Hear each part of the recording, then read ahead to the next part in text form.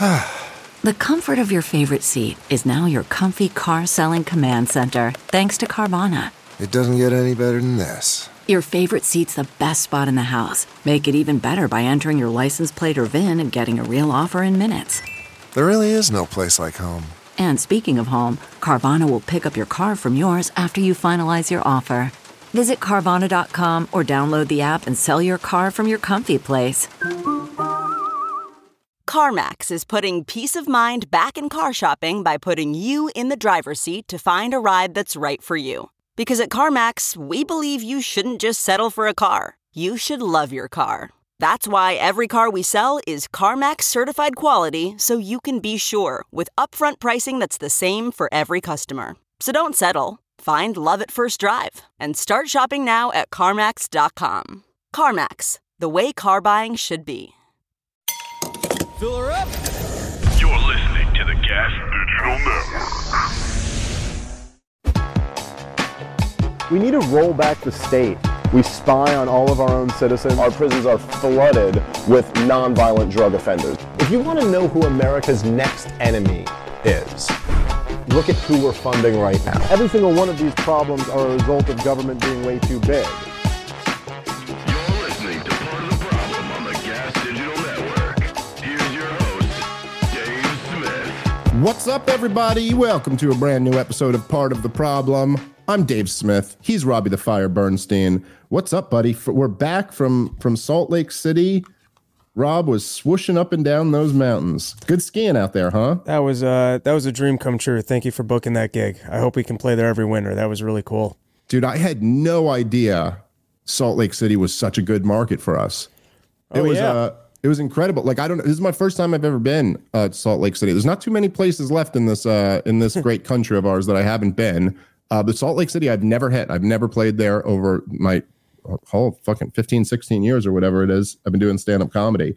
And it was incredible. The Mormons love us. The Mormons were dying at Rob's filth up there. I couldn't believe it. Repressed ex-Mormons. Maybe I can specialize with people that have left their faiths. It was great. All the shows were sold out and just great audiences. And Rob says, you said it's the best skiing you've ever done in your life, right?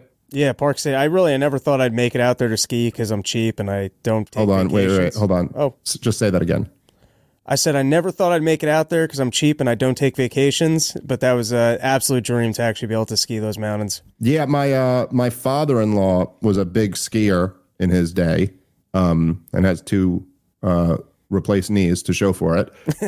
But he did say, he goes, it's the absolute best skiing in the country out there. He was like, it's just nothing else is like compares to it. So anyway, if you guys want to go ski and go to a great comedy club, go out there to Wise Guys in Salt Lake City. And really liked all the people there who work at the club too. Jose and all those guys were great. Okay. So, and we got dates. Chicago coming up. I got Kansas City and Omaha this weekend. We got Out in the Sun and Key West coming up soon. Yeah, bunch of stuff. Go to comicdavesmith.com. But not Seattle. And then, yes, that's right. RobbieTheFire.com for all of his dates. You may notice there is no Seattle date there. We are we're working on something to replace that. But so I guess I should open the show today by addressing this situation, which has been getting a lot of attention. And so we had some shows booked in Seattle. There were 4 comedians, myself, my brother Louis J. Gomez, my brother Kurt Metzger, my brother Jim Florentine. We all got dates canceled on us. Kurt and we all have the same booking agent, so we all got sent that same email. Kurt and Jim decided to go public with it. I understand why they did that. I'm not mad at them for doing that or anything. I don't think I would have.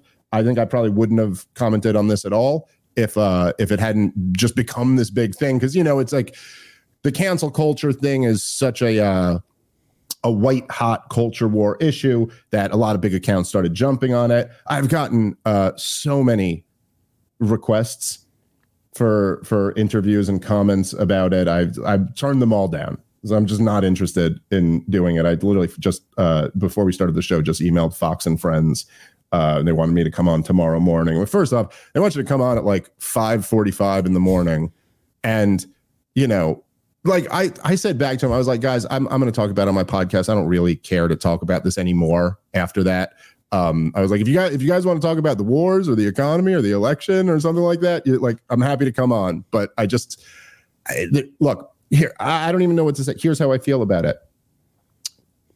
I'm a libertarian. That's their right. It's their right to not book us or even to unbook us. You have a right to be gay. And that's, I may not love it, but that's your right to be as gay as you want to be. I wish it wasn't like this, but it is what it is. There's the reason why I don't really care to go on all of these interviews. I got a request from the New York Post. I got a request from all these different people to comment on it.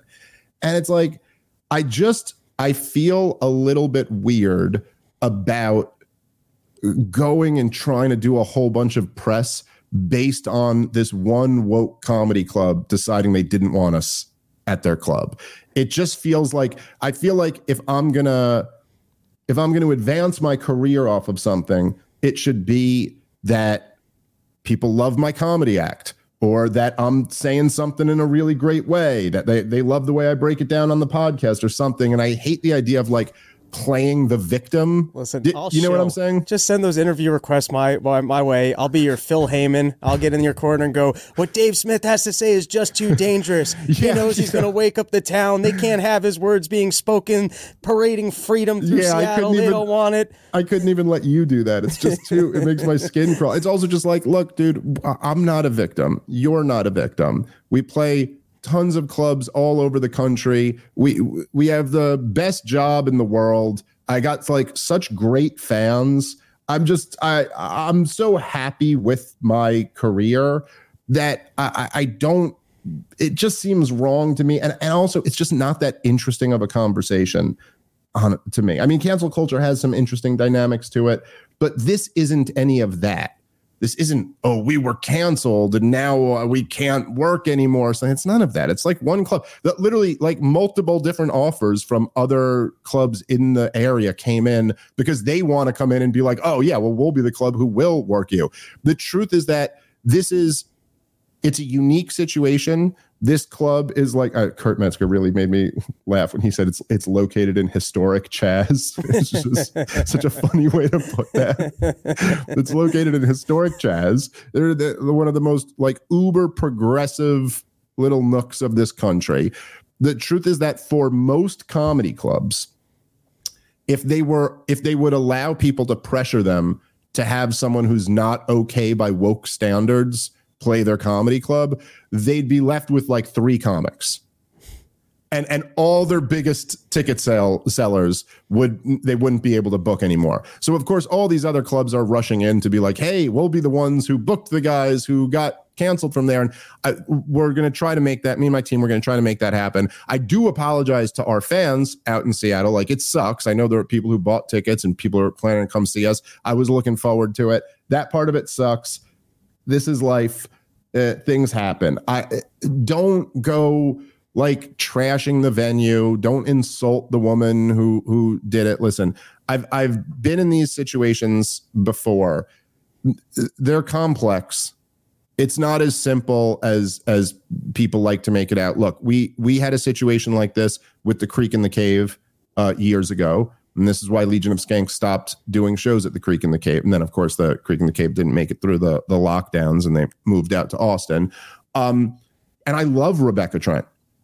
I love her. She's one of my favorite people in the world. And I've worked with her for many years. I will work with her in some capacity for the rest of my comedy career. She's a part owner of Skankfest. She's just a very... a very close friend and somebody who I really love dearly. And she was in a situation, and look, I wasn't happy with how she handled it back then, but it didn't make her a bad person or make it we're not friends anymore. She was in a situation at the Creek in the Cave where, because it's in New York City and it's a comedy club and it was the open micer hangout, all of the performers there were woke progressives. And then she's caught between a rock and a hard place. And it seemed to me like that's what went on with this club as well. When you got to run a business in historic Chaz, you got to deal with these forces. You got to fight off junkies on a daily basis. You can't. Yeah, you got a lot going on. Yeah, you think stepping in dog shit sucks? Try stepping in dude shit on your way to work every day. That's rough. This is so funny to me because I watched Lewis Unwrap. You know, I was hoping it would be scandalous and feisty. And based off of what you're saying here, and this is why you guys are friends, your thoughts and feelings and attitudes are so similar, it sounds like you have the same publicist.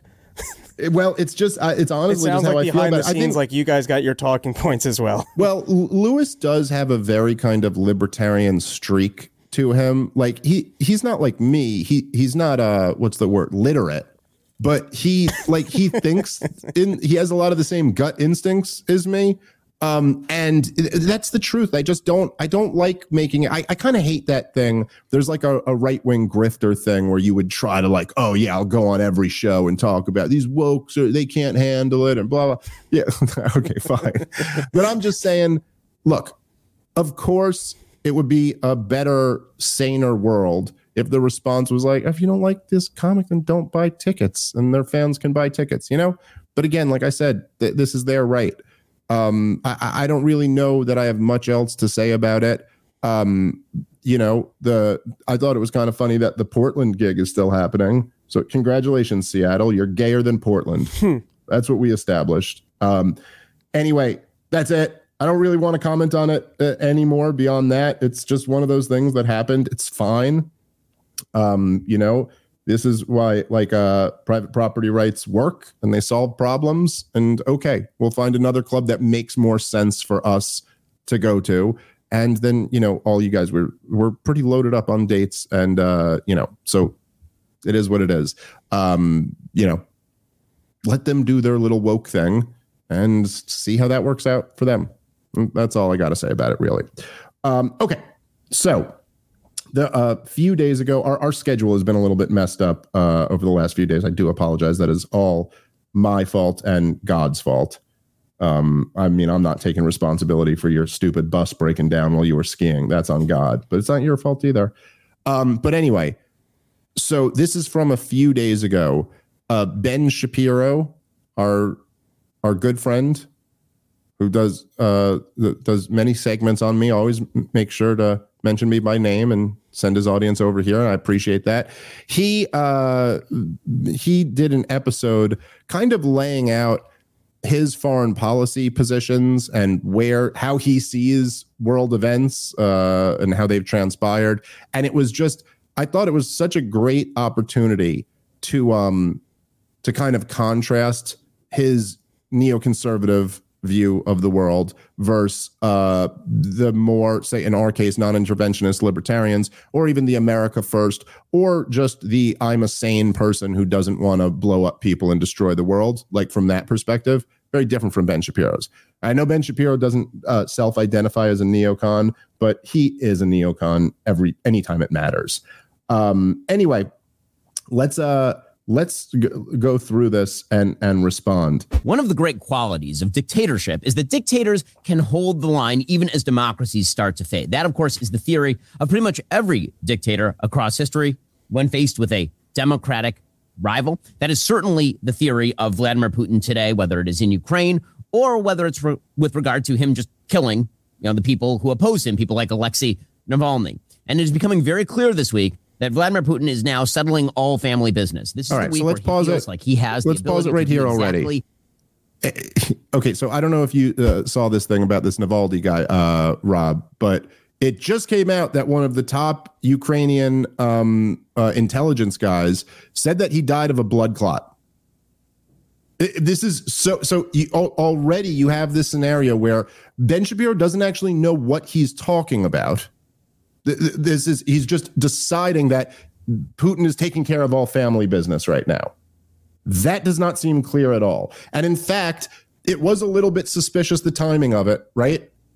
Like it's like the timing, like while the US is debating over this additional $60 billion, Vladimir Putin decides now's the time to do this assassination. Like it's possible that he's just the dumbest person on the planet, or it's possible that this isn't at all what's going on. And just like when everybody was jumping on the story about the ghost of Kiev, or the story about how Vladimir Putin was dying, or the story about how he was about to be overthrown by that militia that he pissed off.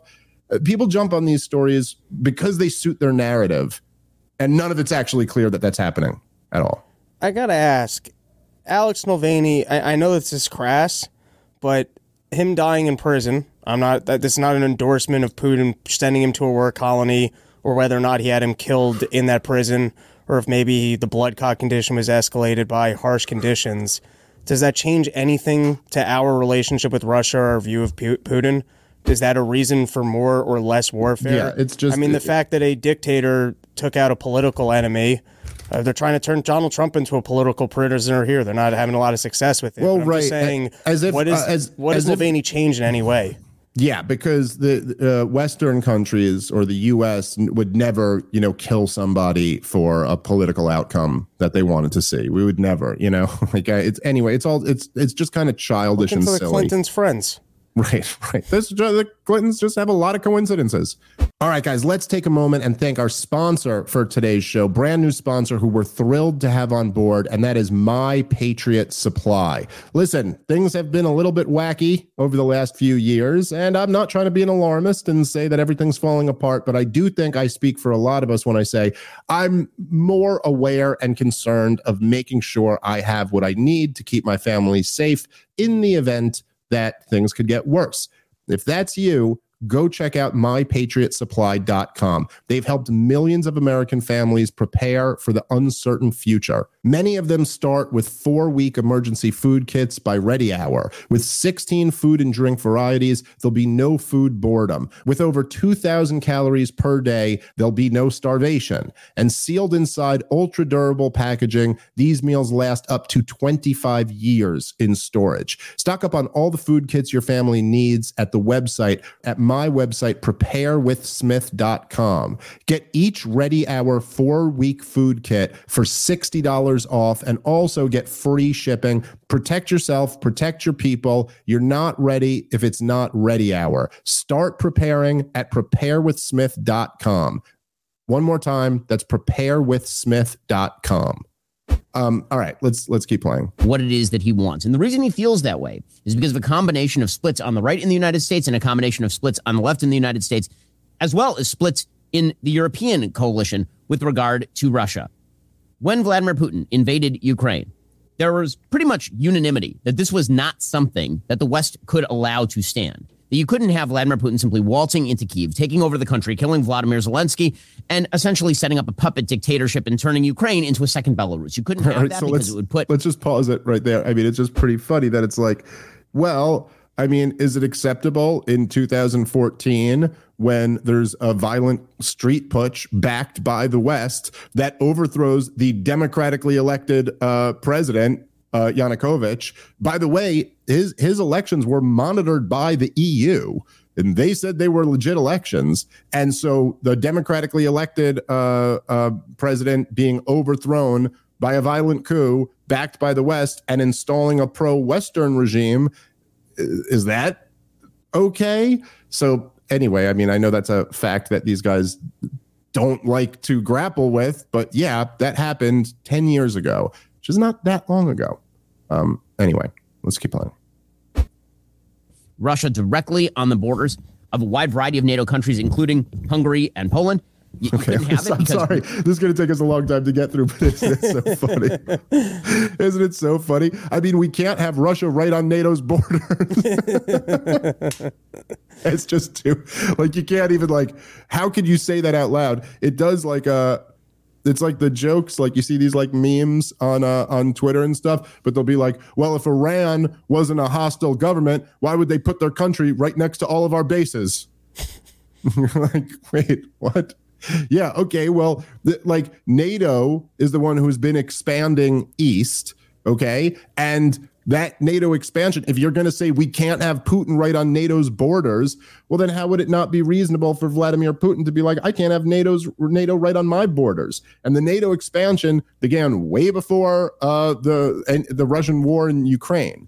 So again, this is just, I don't know, this is all silly. It also, you know, if Ben Shapiro started saying, okay, Vladimir Putin's taking care of all this family business now. And why is he doing that? What's his mindset? And then gets into all these things when it's not even clear that he's taking care of family business right now. So not only are you getting the thing, I mean, maybe that's what happened, but we don't know that. We don't know that for sure at all.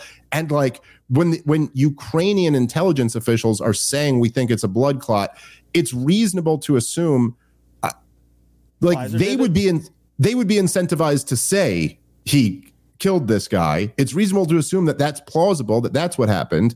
And anyway, so now he's going off on this whole thing based on what Putin's mindset is, but he's not doing this based on like Putin has said this. See, anytime someone like me, who's been a huge critic of this war from the very beginning, anytime someone like me will say, look, Vladimir Putin has said over and over and over again, these are my issues with the West. These are my security concerns. These are my demands. This is my red line. And then people will be like, oh, that's just what he says, but blah, blah. But then they just go, no, this is really what he wants. But they're not even looking at what he says. They're just getting inside of his head. Like, I'm not claiming that, like, I can read Putin's mind or I know what's in his heart. I'm telling you what he's said over the years and what's reasonable and what's not reasonable in what he's said. But Ben Shapiro is just telling you this is what he thinks based on nothing. Anyway, let's keep playing. Would certainly threaten former Soviet satellite states like Estonia, Latvia, Lithuania, all of which are deeply fearful of a Putin-led incursion into their territory, Finland as well. You couldn't have it because Ukraine actually is a relatively major producer of products like wheat and oil. And mostly you couldn't have it because Vladimir Putin has interests that are antithetical to those of the West. And for all of the talk about over the last 25 years about how Vladimir Putin was just on the cusp of moderating, how there was going to be a moment when Vladimir Putin was welcomed into the family of nations, and then he would just be nice to everybody. With the as far as the stuff goes, like kind of a similar point that I was making to the coup in 2014 in Ukraine. But think about this argument that Ben Shapiro's making, that we couldn't have Russia intervening in Ukraine. We couldn't allow that because like they make wheat, so like we couldn't allow Vladimir Putin to go into Ukraine. But think about that argument when at least what Vladimir Putin has been saying this whole time is that he can't allow us to intervene in Ukraine. And I don't know like how good you are at geography, if you could like picture a map in your head, but Ukraine is a lot closer to Russia. So like if we're going to sit here in the United States of America and say we can't have him intervening in Ukraine, isn't it totally reasonable then, an if-then statement, if we can't allow that, then it's pretty damn reasonable for him to say he can't allow that. Okay. It's just like the most basic point, but all right, let's keep playing. That never happened. Every single president of my lifetime has tried a reset with Vladimir Putin. George W. Bush famously looked into Putin's eyes and thought he had a sense of his soul. And then you had Barack Obama, who literally sent Hillary Clinton, his Secretary of State, to Moscow to give them a button that didn't actually say reset, but was supposed to be a reset button. And then you had Vladimir Putin being offered flexibility by Barack Obama in 2012 in the lead up to the 2012 election. And then Donald Trump came into the office, and the basic assumption was that Donald Trump was going to lead to a warm relationship with Putin. And now you have Joe Biden, who came into office and was immediately pretty soft on Russia in terms of sort of geopolitical strategery, as George W. Bush once put it. Now, that take has been proved false. Sure. I got a lot to say about this, but go ahead. That sounds like, what is that, 4 presidents in a row that didn't really have a fight or a war with Russia. And I don't remember any hostilities or incredible turmoil between us and Russia for the last 20 years. Yeah, I think he started that conversation with Bush. That's 8 years. Then you got Obama for another 8. So that's 16.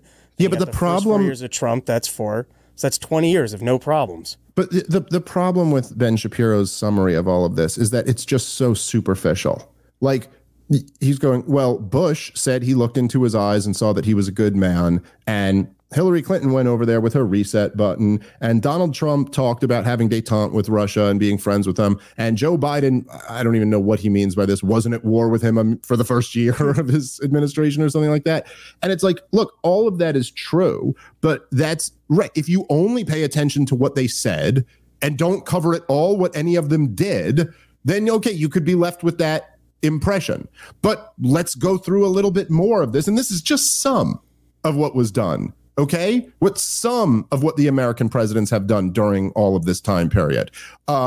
Okay, George W. Bush also tore up multiple treaties that we were in with Russia. Every single one of the presidents that he just named oversaw NATO expansions moving east. George W. Bush also put dual-use rocket launchers into Poland when his justification was that they were there to make sure that Iran can't nuke Europe with the nukes that they don't have. But Vladimir Putin saw this as a direct security concern. He's mentioned it over and over and over, the latest of which was in the interview with Tucker Carlson, but he's talked about this in almost every speech he's given that I've read or listened to over the last 10 years. Okay, so there's George W. Bush, and I'm just rattling off some. We could go up on this for a long time.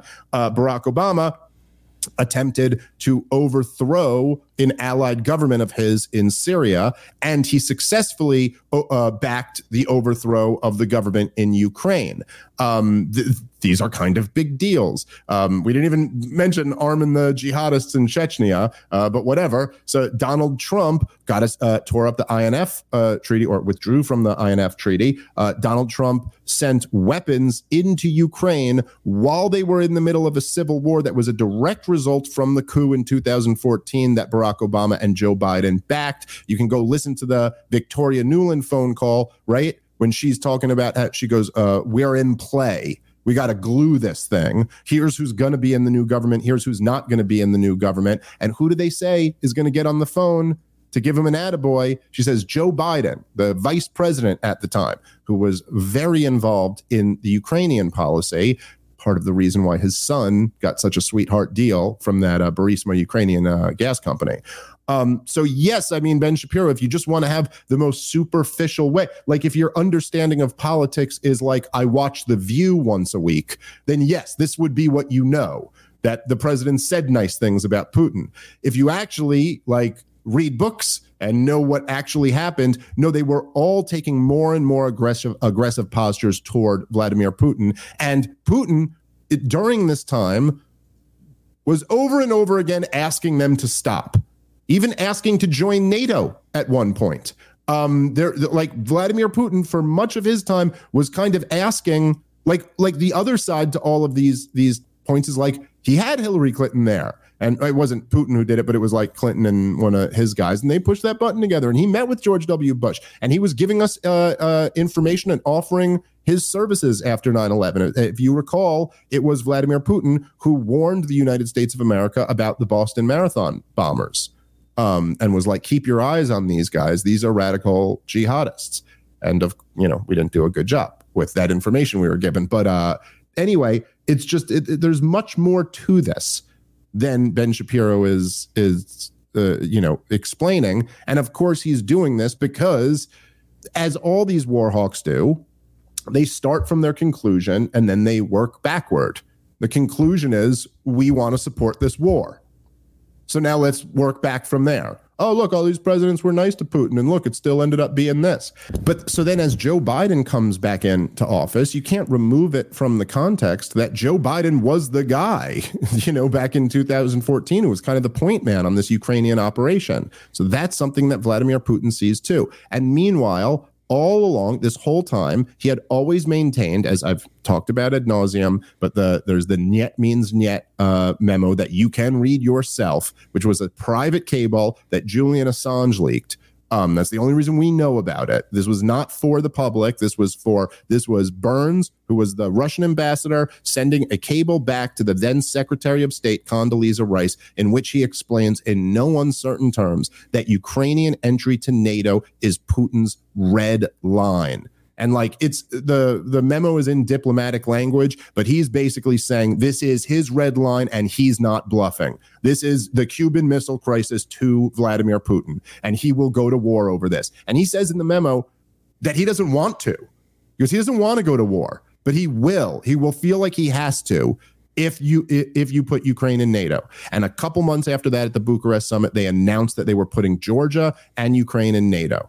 Okay? And this was the very beginning of real trouble in that relationship. And essentially, I mean, we can get into more of this later, but this is what the fight's all been over. And people who pretend it's not are deluding themselves. It's the evidence is overwhelming. And we'll probably get into more of this as we keep playing. But here, let's go back to Benny Boy. Time and time again, Vladimir Putin is a highly intelligent, highly skilled adversary of the United States. His interests do not align with the interests of the West. The chief Russian motivation, and this has been true for literally centuries, is territorial ambition. This has been true since the time of Peter the Great and Catherine the Great. I mean, if you want to go back even further, this has been true since time. Let's pause it there.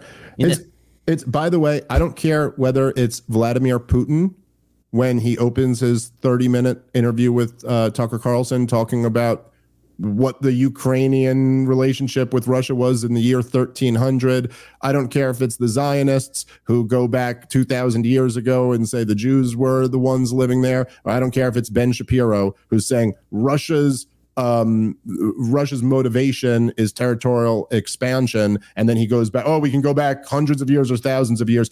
All of these arguments are ridiculous, just on their face. It's always when people don't want to deal with the recent history and what's actually been happening there. You cannot say that because in the year 700, the Russians were an expansionist country, therefore Vladimir Putin's motives must be that. This would be ridiculous, and nobody would ever apply this logic to the United States of America or to any of the countries that are their allies. Oh, well, like, I guess then that must be England's motivation too, right? I mean, hey, England and France, they're funding the war with us. So look at their history. What have they done? They've been imperialist colonizers. So then they must be, this is all ridiculous. It doesn't mean anything. And no, it's not clear at all that Vladimir Putin's main goal here, in fact, there's no evidence to suggest that Vladimir Putin's main goal here is to expand his territory. And in fact, in 2014, after the coup in Ukraine, when they had a plebiscite in the Donbass region. Now, you can trust this or not. Okay, this isn't my point. Maybe they weren't legitimate. These were not like verified by the EU. Not that the EU was the end all be all, but they held elections.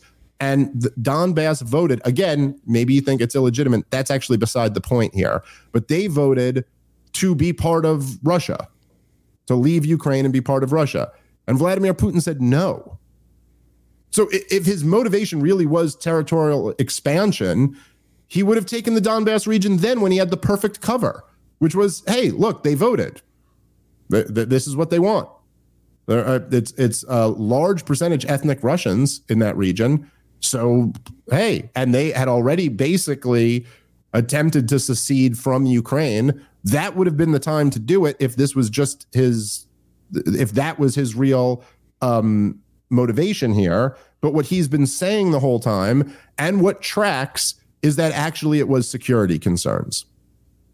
And that actually he had basically come to a place where the West was going to give him no assurances that his brightest of red lines would be crossed. And they had kind of already crossed it. They were already doing NATO joint military exercises with the Ukrainian military, and they were already shipping weapons in to Ukraine. And that he's like, well, I mean, if you're doing joint military exercises and you're shipping weapons in, they're basically a de facto member of NATO. That is the motivation here. Vladimir Putin has been explicit about this, as have even Western leaders when they were being honest. All right, guys, let's take a moment and thank our sponsor for today's show, Oxygen Health Systems. Now you can jumpstart your health and wellness with a hyperbaric oxygen. Benefits include a boost in energy levels, decreased inflammation, anti-aging benefits, improve your memory and your overall brain function, and it increases melatonin for better sleep. Owning a home hyperbaric chamber from Oxygen Health Systems is now within your reach, and Oxygen Health Systems chambers integrate progressively advanced technology with amazing new features.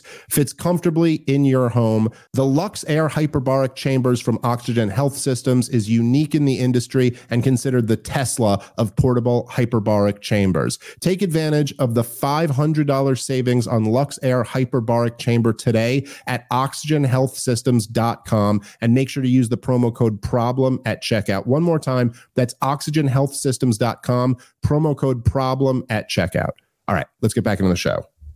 But anyway, let's keep playing. The fact is that if you look at Russian history or have any sense of Russian history, Russia's great leaders are always measured by the amount of land they control, which makes a certain amount of geopolitical sense if you are Russia, because, again, Russia is a giant steppe, meaning it is open to invasion from all sides.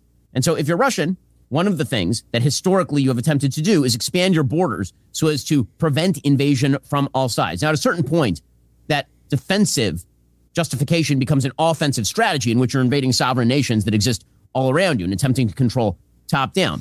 But Russia has always been an empire since the time of Muscovy. And now you are watching as Vladimir Putin tries to expand the boundaries of what he sees as his new empire. I mean, he himself compared himself to Peter the Great just a couple of years ago after the invasion of Ukraine. Pause for a sec? Yeah, let's pause it there. This just sounds like the dumbest analysis I've ever heard, that the proof that Putin wants to expand is that historically, so like we expanded west. Can you say the exact same thing about the foundations of America? Well, yeah, it's like all about if colonizing and expanding. Yeah, like if Trump compares himself to Andrew Jackson, that's not proof that he's going to scalp an Indian. You know what I mean? Like, this is just the dumbest argument ever. And even by his own argument, if he's going, well, look, Russia has been invaded many times and they're concerned about that. It's like, oh, maybe then they'd be concerned about their largest, most important strategic neighbor being a part of a hostile military alliance. Like, how is that not reasonable? All right, let's keep playing. And when you watch the interview that he did with Tucker Carlson, where the first 35 minutes is dedicated to his idea of Russian claims to Ukraine, in which he actually sort of makes the claim that Russia has claims to Poland and Hungary as well. When he says that sort of stuff, we ought to take that seriously. He's actually spelling out what he actively thinks. Now, there are a bunch of people on the left who think that Vladimir Putin is doing this because he is offended by the muscularity of the West, that if only the West had been more conciliatory toward Vladimir Putin, then Russia would not, in fact, be an adversarial force. That everything that Vladimir Putin does is blowback to the West. That is the theory of people on the left who are very much vacillating with regard to what Vladimir Putin is trying to do. And then there are a couple of theories on the right, and those theories range from the blowback theory, people ripping that off from John Mearsheimer, the foreign policy scholar, who I think is wrong about a great many things. John Mearsheimer has sort of theorized that it's NATO's expansion that drove Putin to invade South Ossetia, for example, in Georgia, or drove Putin to invade Crimea and the Donbass region. Okay, so hold on. Let's just pause for a second. And first off, John Mearsheimer's 100% right about all of this. And John Mearsheimer has forgotten more about Russian history while we're recording this show than Ben Shapiro ever knew. And I highly recommend people go listen to him and read him. He is all over this stuff. Look, the stuff in South Ossetia, so what happened there was this was like a breakaway province in Jordan, and there had been Russian peacekeepers there for years. And I had mentioned the Bucharest summit in 2008 when the NATO announced that both Ukraine and Georgia would become members of NATO. And they didn't give a timetable for it, or they didn't like officially start the paperwork, but they announced that this was going to happen. And this was George W. Bush who pushed it through. And it was Angela McCardle. Angela McCardle. It was Merkel in Germany who like opposed it. And this is why they weren't actually brought in there. They settled on this compromise of or announced that they're coming in. And why did Germany oppose it? Because they were terrified that it would provoke the Russians. This isn't like just some abstract theory that Mearsheimer has here. This is like, look, so anyway, they announced Georgia and Ukraine were coming into NATO. And then Georgia got ballsy and attacked South Ossetia. And then Vladimir Putin responded and went to war with Georgia. To pretend that had nothing to do with the fact that it had just been announced that they were going to join NATO is ridiculous.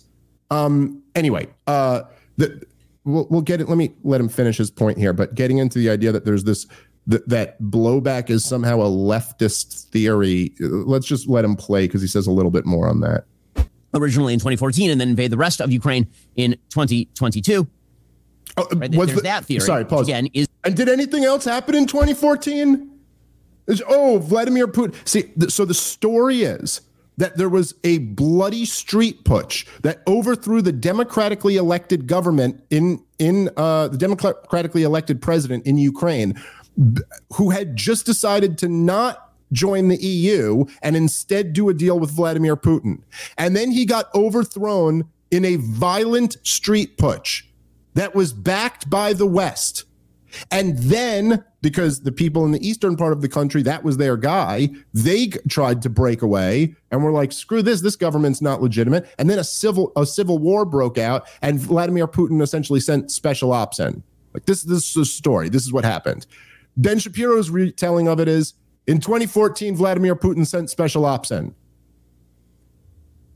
Like, how can you just leave out that whole other part? That was pretty big.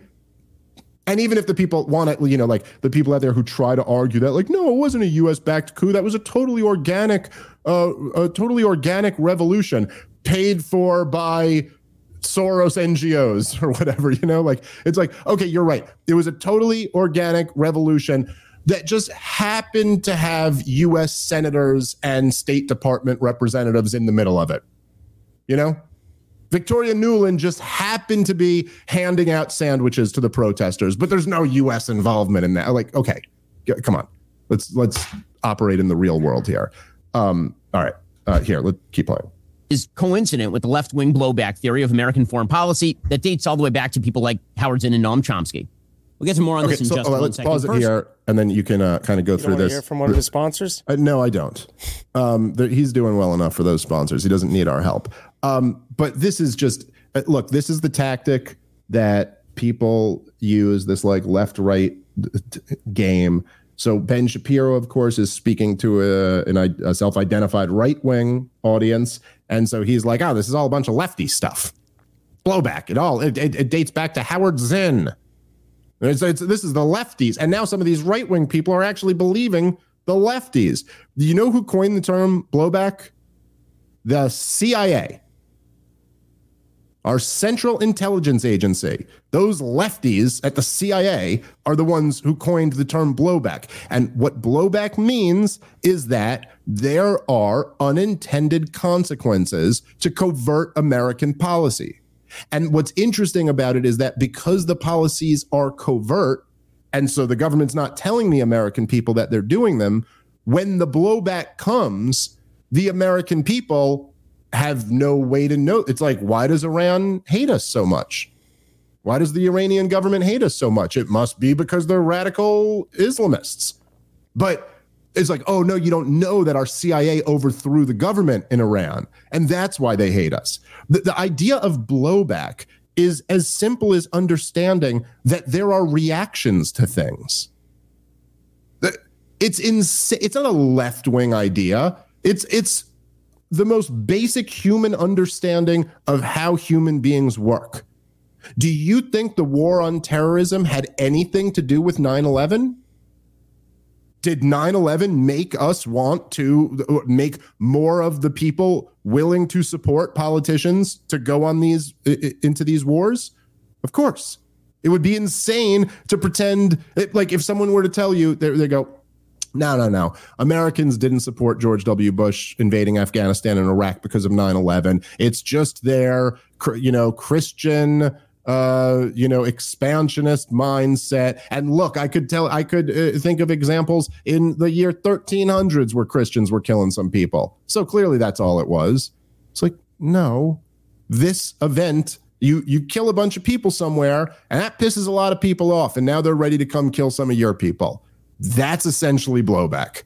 And the idea that you won't even entertain the idea that expanding a military alliance that was started with the purpose of opposing Russia, okay, that has started many aggressive wars, many of which were not in Russia's interests, that they're expanding that all the way up and encircling Vladimir Putin, you're just discounting that would have a reaction? He doesn't actually care about that. He's screaming at the top of his lungs that he does care about that, but he doesn't actually care about that. Here, let me, just in case, because I mean, there's so many sources on this, but let me, as Ben Shapiro is saying that there's no, there's the blowback is just like some left-wing theory. That this is just like, I mean, there's this John Mearsheimer guy, and I think Howard Zinn said something about it, totally leaving out that like also Ron Paul and Pat Buchanan and lots of people on the right have acknowledged blowback because you're insane not to. But how's this? Let's hear from NATO's Secretary General, Jens Stoltenberg. I might be mispronouncing that name, but I don't know if you remember this, Rob, but this was from late last year. He kind of, every now and then where they say the thing they're not supposed to say.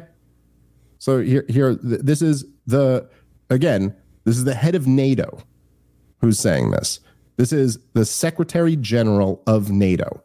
Quote, President Putin declared in the autumn of 2021 and actually sent a draft treaty that they wanted NATO to sign to promise no more NATO enlargement.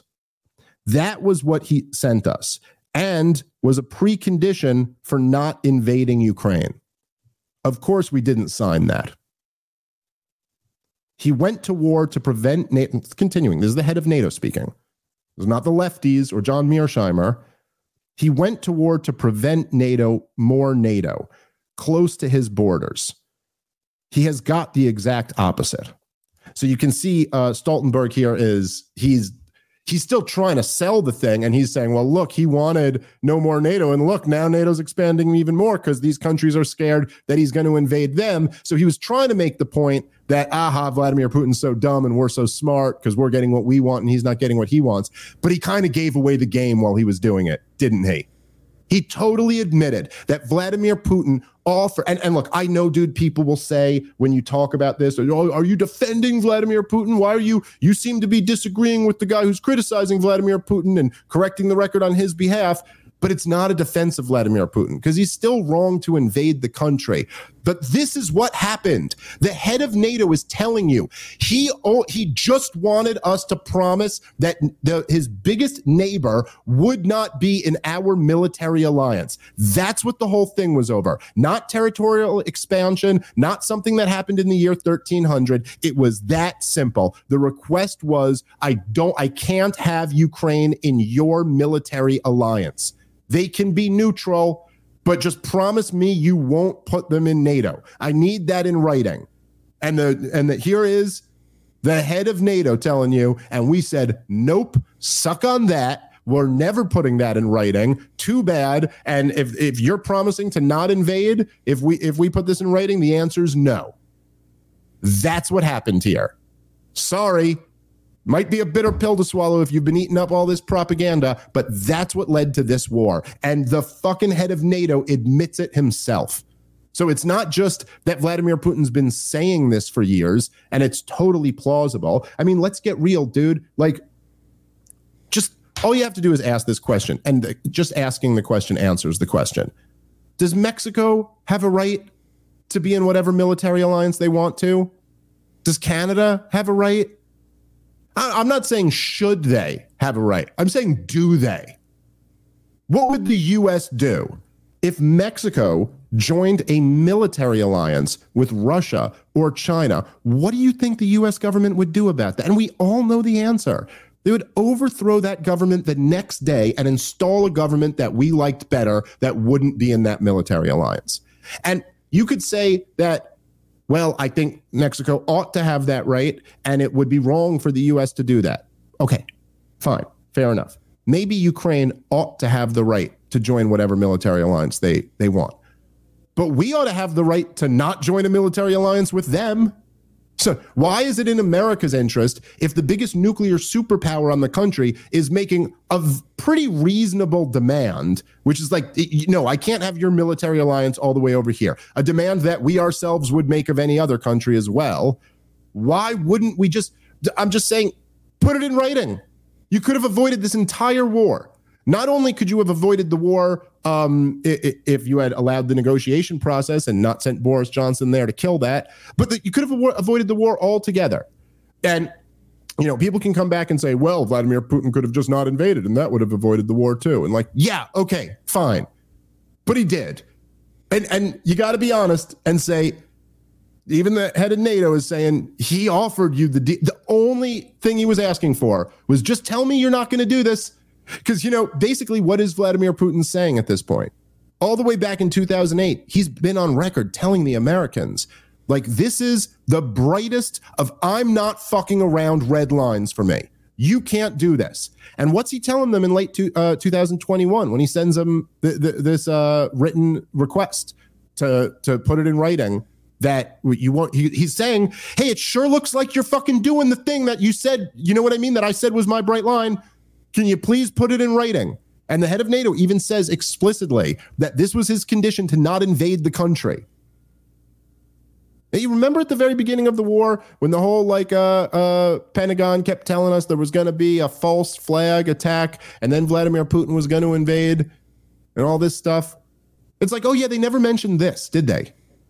They never went, oh, well, here's the thing, is he said he wouldn't invade if we would just do this thing and we told him to go fuck himself. So, by the way, he might do the thing pretty soon.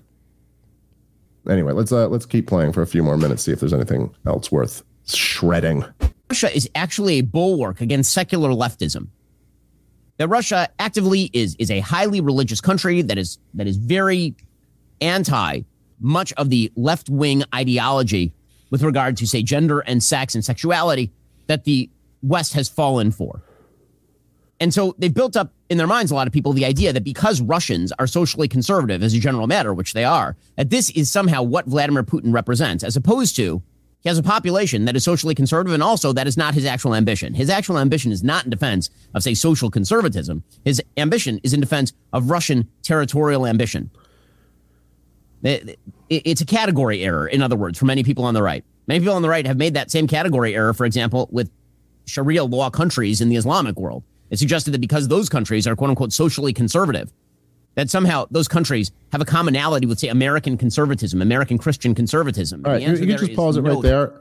So I don't know who Ben Shapiro is talking about. I have seen like some people on Twitter say stuff like that. I cannot think of any influential right-wing person who's said that, like, yeah, Sharia law, that's the way to go. Those guys this way, you know what I mean? You have traditional relationships and you don't have LGBTQ plus stuff going on. I've heard some right-wingers on Twitter say stuff like that. And yes, I think it's pretty stupid. Sure. Yes.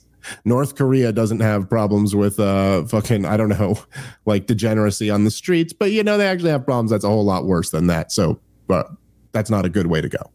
We could just have our government stop subsidizing all of this insane stuff and it'll probably clean itself up. All right, guys, let's take a moment and thank our sponsor for today's show, which is Small Batch Cigars. Many years ago, buying cigars online wasn't as easy as they've made it with Small Batch Cigars. While you could find a great selection, you never knew how the cigars were treated before they arrived on your doorstep. The process was less than ideal, but Andrew set out to revolutionize the experience in 2012, and what he created was Small Batch Cigars, a Boveda pack included in every box. Now you can get the cigar you want. It's shipped the right way. They were the first online vendor to provide free shipping on every order, along with a free Boveda pouch in every package to ensure freshness. Their customers also earn 5% rewards points on almost every order. If you are a cigar aficionado, a tobaccoist, you gotta go check these guys out. Smallbatchcigar.com has been the destination for boutique cigar enthusiasts for over a decade now, servicing tens of thousands nationwide. Small Batch Cigar is the online extension of Maximar Ultimate Cigars, providing the same luxurious cigar experience as their brick and mortar in Southern California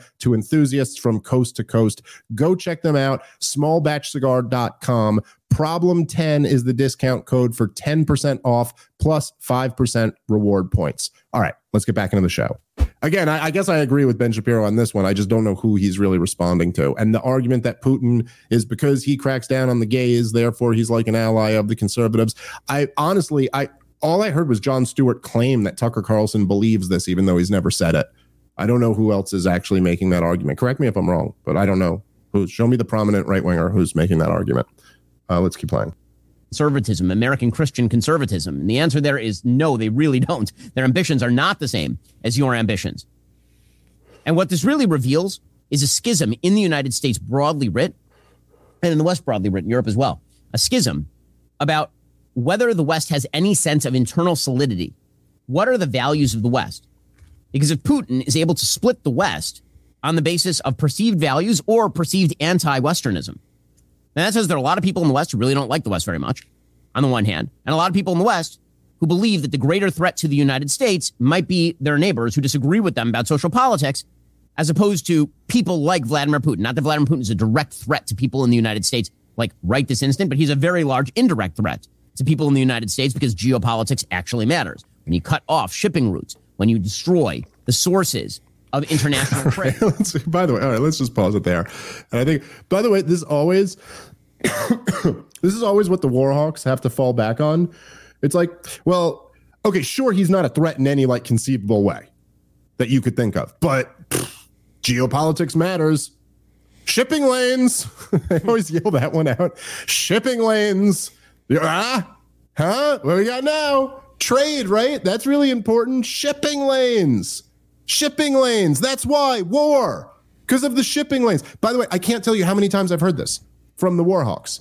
So let me just say, these, as I just read to you, right?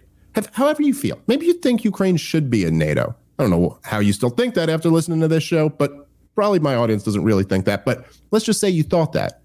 You could still acknowledge that, like, I mean, we should have just agreed to not put them in, because if you care about Ukrainian defense, that turns out not agreeing to not put them in NATO was not the best thing for the defense of Ukraine. And in fact, the country's been decimated as a result of your refusal to guarantee that you wouldn't admit them. Okay, so this war is a goddamn disaster. If you care about Ukraine, you should be opposed to this war. The fact that peace negotiations were thwarted intentionally to continue the war, the fact that we've funded it so they can continue it, so more Ukrainians can die, has been an utter disaster. Obviously, what's going on in Gaza right now is just a humanitarian catastrophe. Every damn day I see another thing of some baby dying, being suffocated to death under rubble. It's just horrible. None of these war hawks can defend the war in Iraq. John McCain admitted in his memoir that the war in Iraq was a mistake. The war in Afghanistan was a 20-year catastrophe that just saw the Taliban have more control and cooler weapons than they had when we launched the regime change war against them. The war in Syria led to 500,000 people dying and failed to overthrow Bashar al-Assad. It also led directly to the rise of ISIS. Libya, just a nightmare. The country is still in shambles after that. Yemen was the worst humanitarian crisis in the world for 7 straight years. And oh, by the way, now we pissed the Houthis off so much that they're picking a fight with our shipping lanes. Okay? But see, none of these guys can defend any of these wars when they actually take on what's going on here. I mean, they could do what Ben Shapiro's doing here and just bullshit about what happened in this war in Ukraine, but they can't actually take on the issues and defend them. They can't defend any of these wars, but then they'll go geopolitics, shipping lanes, as if the conversation is really about whether we should maintain shipping lanes or not, or somehow it follows that if we should maintain shipping lanes, then we also have to go on mass murder campaigns and drop bombs on people and fund every war around the country. Like there's any connection between the two. But I'll just leave it with this, and then we'll wrap up. Just think, listen, maybe I can't convince everybody who's listening on anarcho-capitalism or a pure stateless libertarian society. You should be convinced of that. You're starting to freeze pretty bad. Oh, God damn it. Real? How about now? It seems to smooth out. Okay. Maybe I can't sell you on full libertarian anarcho-capitalism or something like that. But just think about this, okay? Let's say we drastically reduced the size and scope of governments. Think about how much more profit there is in business now without all of the taxes and regulations, right? Because businessmen are making a lot more money now. And think about how much money is on the line having international shipping lanes open. I think the incentives would probably take care of this. I think these business interests they'd be pretty incentivized to make sure they paid for some security, made sure they kept some shipping lanes open. It is such a bullshit, non-existent problem that market forces would solve very quickly. And think about the enormous amount of monetary burden that taxes and regulations put on business. If you just removed that, there'd be plenty of money to even just buy people off to give you access to their shipping lanes. This is all just a nonsense argument. Sure, I can't defend any of the wars, but shipping lanes, geopolitics matters. Yeah, geopolitics matters. Nobody's saying it doesn't. Like, it really matters that the West refused to guarantee Ukraine wouldn't be admitted to NATO. It really matters, particularly to Ukrainians. All right, that's our episode for today. Come see us on the road. Robbie, this weekend, where'd you say you were again? Kansas City and Omaha, Nebraska, along with Chris Faga. Going to be a good time. Hell yeah, go see my guys out there, RobbieTheFire.com for those tickets. And of course, me and Robbie will be in Chicago in, what was the other one? The Key West. Key West. Woo! Key West, and we're going all around. Also, we got the theater show in Portland still going strong, and that's a big theater. So make sure you come out to that one. ComicDaveSmith.com. All right. Catch you next time. Peace.